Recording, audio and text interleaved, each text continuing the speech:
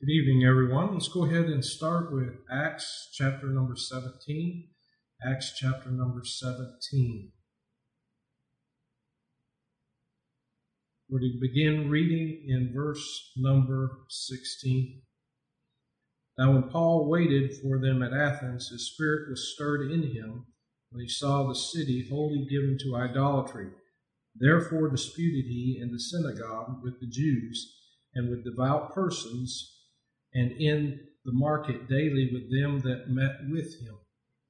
Then certain philosophers of the Epicureans and the Stoics encountered him, and some said, "What will this babbler say?"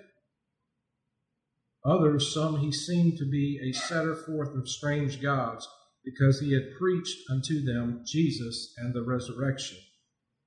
And they took him and brought him to Areopagus, saying, "May we know what this new doctrine whereof thou speakest is? For thou bringest certain strange things to our ears. We would know, therefore, what these things mean." All of the Athenians and strangers which were there spent their time in nothing else but either to tell or to hear some new thing. Then Paul stood in the midst of Mars Hill and said, "Ye men of Athens, I perceive that in all things ye are too superstitious.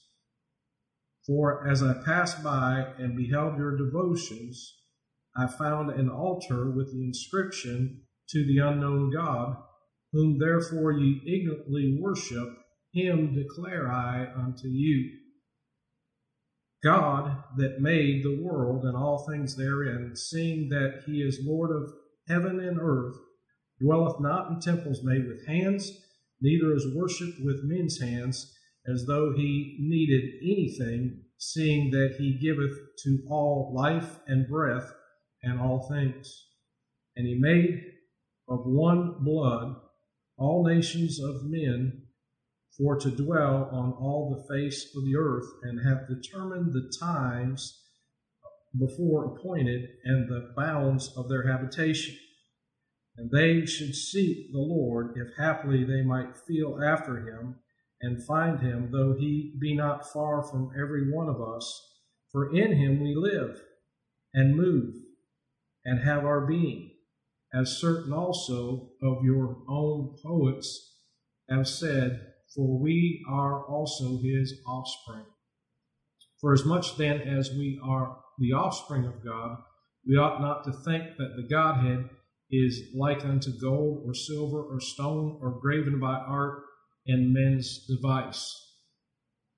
And the times of this ignorance God winked at, but now commandeth all men everywhere to repent, because he hath appointed a day in which he will judge the world in righteousness, and that man whom he hath ordained, whereof he hath given assurance unto all men, in that he hath raised him from the dead.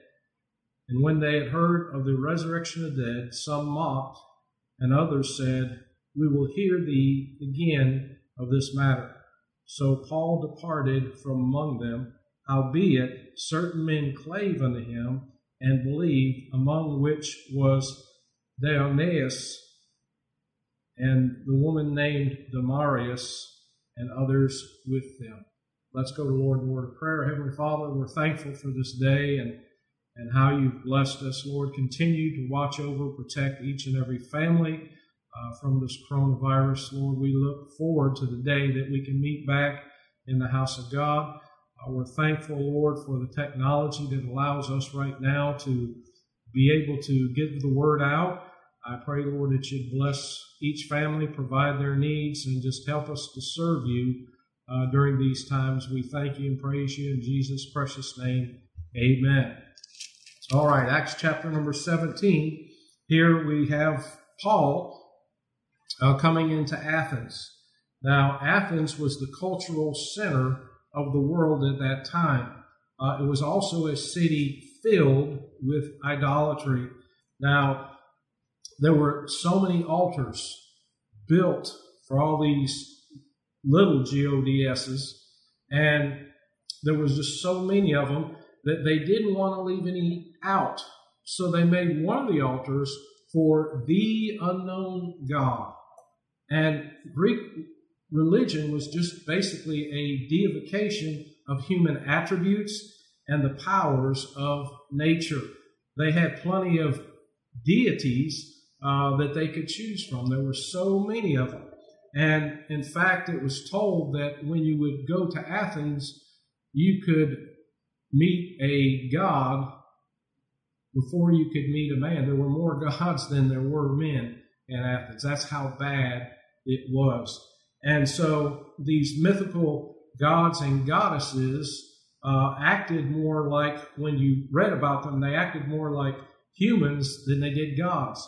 And when we look at this, the Bible tells us that the Apostle Paul, in verse number 16, it says, "Now while Paul waited for them at Athens," that was talking about Silas and Timothy were supposed to come later. He says, while he was waiting, his spirit stirred in him, and when he saw the city wholly given to idolatry. So this word here, stirred, means to stimulate, spur on, to urge, to irritate, provoke, arouse to anger. The fact that this city was just filled with idolatry, it stirred up Paul to want to preach the gospel, the true gospel. And so we see there that in verse number 17, it tells us he disputed in the synagogue with the Jews. That's where he usually went. When he went to different cities, he would start with the synagogues and dispute. He's arguing with them, giving his point of what's true and compared to what they were saying was true. And it tells us he disputed with them and with devout persons, and in the market daily with them that met with him. So here he is. He's basically talking with the other people and basically disputing what they were saying and trying to give them the truth. They met in the market. The market, the Greek word was agora. That's where they met. And many people would meet in those marketplaces buying and selling goods. And of course, many of them, because of all the different philosophies and everything else that were going on, many of them would sit there and talk with one another. I believe this. I believe this. This is why I believe that. And so he met with them. And what's wonderful about it is it said he met daily with them. In other words, he wanted to give the gospel out each and every day. And we look at this, and the Bible tells us in verse number 18, "And certain philosophers of the Epicureans and of the Stoics encountered him." Now, the Epicureans believed that happiness was the chief end of life. They were pleasure seekers, and they didn't believe in a resurrected body.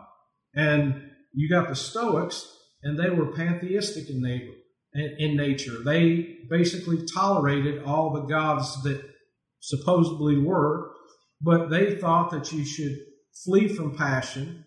They were unmoved by grief and joy. And so they were very stoic. That's where we get that word, is they didn't show emotion. And they tried to, it was essentially them trying to live the right kind of life. In other words, they were wanting to get the credit. And so when we see these two, that's what they come in contact with. It says, "What will this babbler say?" They were just saying he was just talking empty talk. And the Bible tells us here that it said, "What will this babbler say?" Others some, "He seemeth to be a setter forth of strange gods, because he preached unto them Jesus and the resurrection." Now, as I said, many of them didn't believe in the resurrection. Now, while some of them taught a spiritual resurrection, the Epicureans believed more of a spiritual one, but not a body resurrection. So when Paul comes and talks about Jesus, and Paul comes and talks about the resurrection, they looked at both of them as being strange gods. that Jesus was a strange God and the bodily resurrection was a strange God. And so when we look at this, it's interesting here that, they still wanted to hear him. They wanted to hear what he had to say.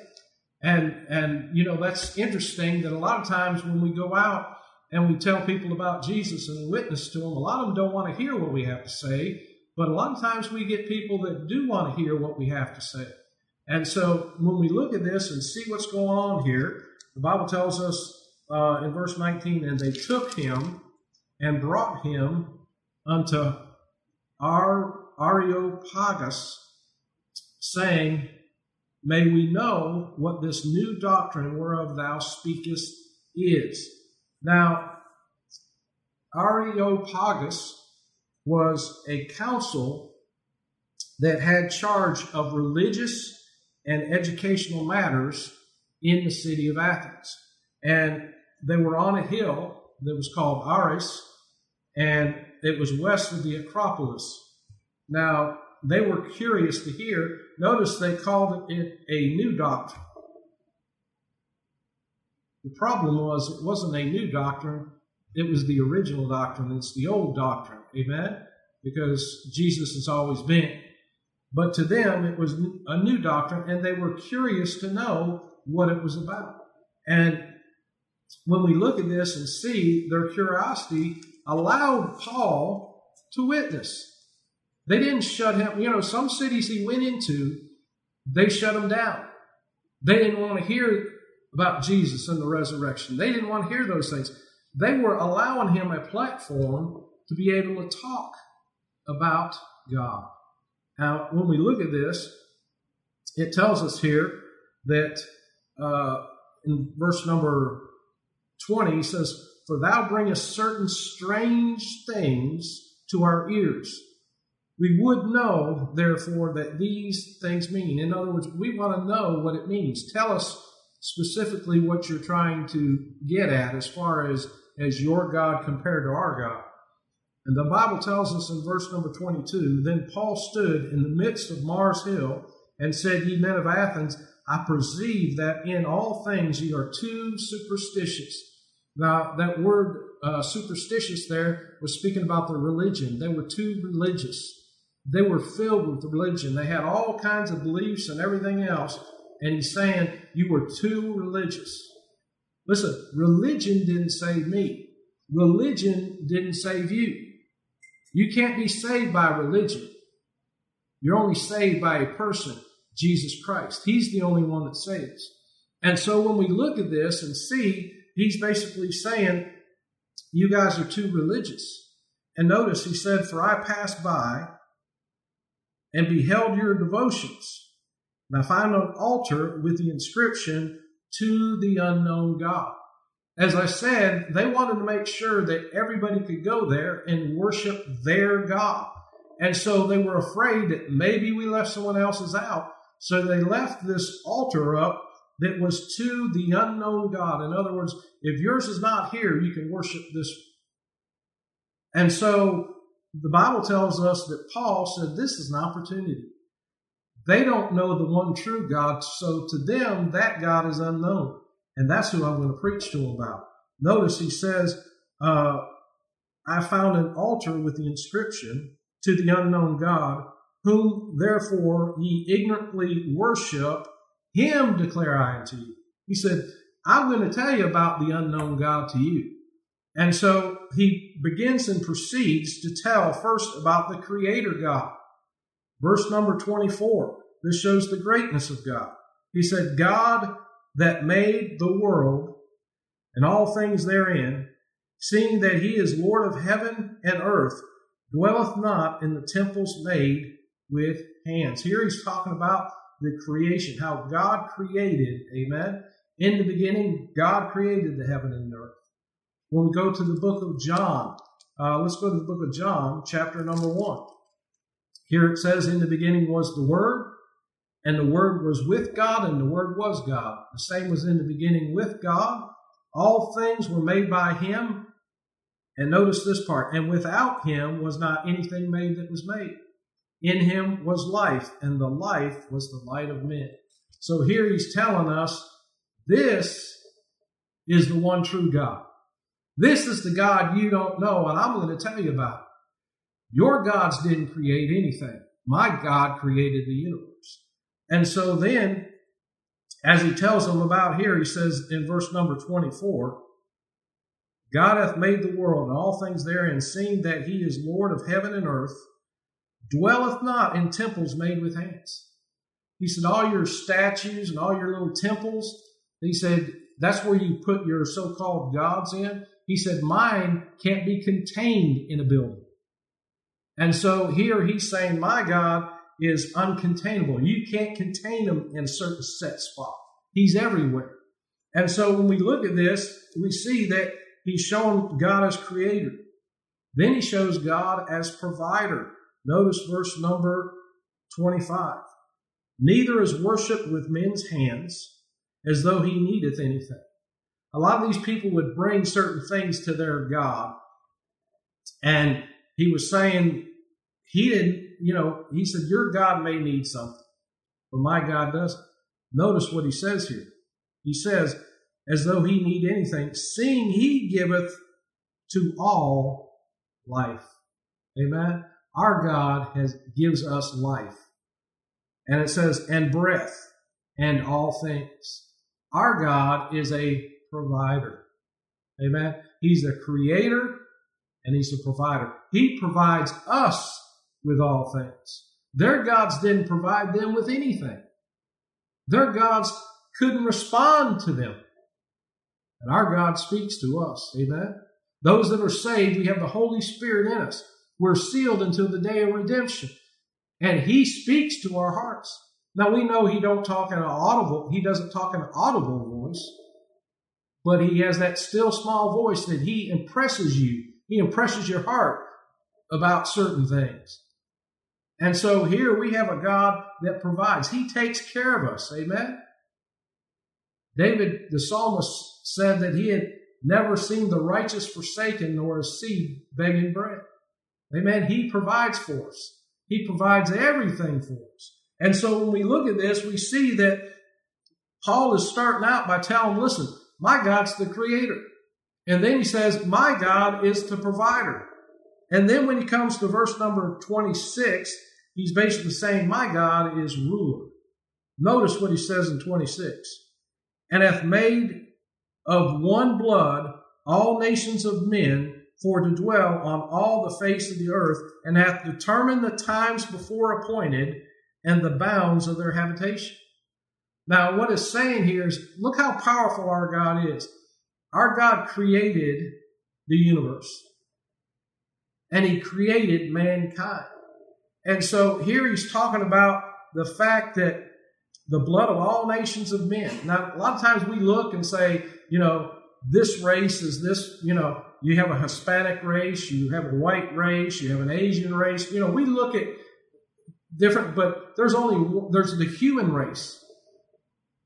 And that's what he's talking about, is that God put all these nations on the face of the earth and hath determined the times before appointed. He had a time appointed for you. He had a time appointed for me. He put me in a certain place. He put those in a certain place. So he's been in control of everything. A lot of times we look and think, this world is just going crazy. Why is this happening? Some people think that God's up there wringing his hands saying, what am I going to do? God's in control. God can take care of everything. He is ruler. Amen. He's ruling this world. Amen. Satan is only allowed to do what he can do. God can stop him at any moment. He allows things to happen, but God's in control. And so when we look at this, he's talking about the fact that, there are different times and the bounds of habitation. This time is an undetermined time. Listen, we don't know when the Lord's coming back. We know he's coming back, but we don't know when. And so he's determined that time. God's determined that because he's in control. He rules. He reigns. Amen. And so the Bible tells us that they should seek the Lord, if haply they might feel after him and find him, though he be not far from every one of us. Now, I've said this many times, that a lot of people will say, I was lost, and one day I found him. You didn't find him. He found you. And so what this is talking about is they were stumbling, looking for a God to fill their need. They didn't know the true God. And many of these people were filling their need, trying to fill their heart with their gods, and they weren't satisfied. None of them were satisfied. Only Jesus satisfies. And so when we look at this, he's saying that you're just stumbling around trying to find something. And that, in my testimony, a lot of times when I talk about that, I talk about the fact that I knew there was a void in my heart and nothing could fill it, and I was looking for something that would fill it. Now, that wasn't that I was seeking God, because God was seeking me. He was showing me through the Holy Spirit that there's something missing in your life. You need something, and I have it. And when I heard the gospel preached, and I heard that I was a sinner in need of the Savior, and that the Savior came and died for my sins, and if I put my faith and trust in Him, He will save me. And when that was brought about to me, see what He was doing, He was seeking me out. And then all of a sudden, when I heard the gospel and when it convicted my heart, and one day I went down that altar and I got saved, gloriously saved. And you know what? That void was filled. I never needed anything else. Amen? He filled that void that no one else could. Nothing could fill that except Christ. And so here He is. He's the ruler. It says in verse number 28, "For in Him we live and move and have our being, as certain also of your own poets have said, for we are also His offspring." Now, this word offspring is talking about the fact that we are all created in the image of God. This offspring is not talking about the children of God. It's talking about mankind. Amen? The Bible tells us, we're all created in the image of God. Saved people, lost people, the whole mankind is created in the image of God. That's what it's talking about here as far as the offspring. Verse 29, "For as much then as we are the offspring of God, we ought not to think that the Godhead," did you get that? "We ought not to think that the Godhead is like unto gold or silver or stone, graven by art and man's device." He said, you people have taken the one true God and have rejected Him and created your own gods with your hands. And He said, the gold, the silver, the stone, the graven image. Listen, we have a jealous God. He gave Moses the 10 Commandments. That we weren't to have those graven images. Amen? Because God can't be contained. All their statues and everything else, listen, they can't hear. They can't see. They can't help you. But our God can. And so here He is trying to tell them, listen, we have the Creator God, the Provider God, the Ruler God. And lastly, we have the Savior. And here we see the grace of God. Notice verse number 30. Verse number 30 says, "And the times of this ignorance God winked at, but now commandeth all men everywhere to repent." And what's He saying here? Notice He said they were ignorant. Now this word here, "and the times of this ignorance," this word ignorance here means lack of knowledge. They didn't have the knowledge of the one true God. And notice it says, "and at times of this ignorance, God winked at." Now what's that phrase there mean, winked at? It means He overlooked it. Amen? Our God is long-suffering, not willing that any should perish, but all that should come to repentance. So God overlooked it, is what it was saying there. And notice it says here, "But now commandeth all men everywhere to repent." So God is presented as the Creator. God is presented as the Creator in His past work. And then here, God is presented as the Redeemer in the present work. Notice that what he said there. Because he had appointed a day, in verse number 30, it says, but now commandeth all men everywhere to repent. Now we talked about the past work, the present work, and then there's the future work. He's presented as the judge in the future work. Notice verse number 31. Because he hath appointed a day in the which he will judge the world in righteousness, that by that man whom he hath ordained, whereof he hath given assurance unto all men, in that he hath raised him from the dead. So here he is talking about the future. He's going to judge. He is the righteous judge. Amen? Notice what it says there. He will judge the world in righteousness. By that man. Who's that man? It's Jesus. By that man whom he hath ordained, whereof he hath given assurance unto all men, that in he hath raised him from the dead. Who did he raise? God the Father raised up God the Son from the dead. And so here he's saying that, you know what? Because of this, he has the right to judge you.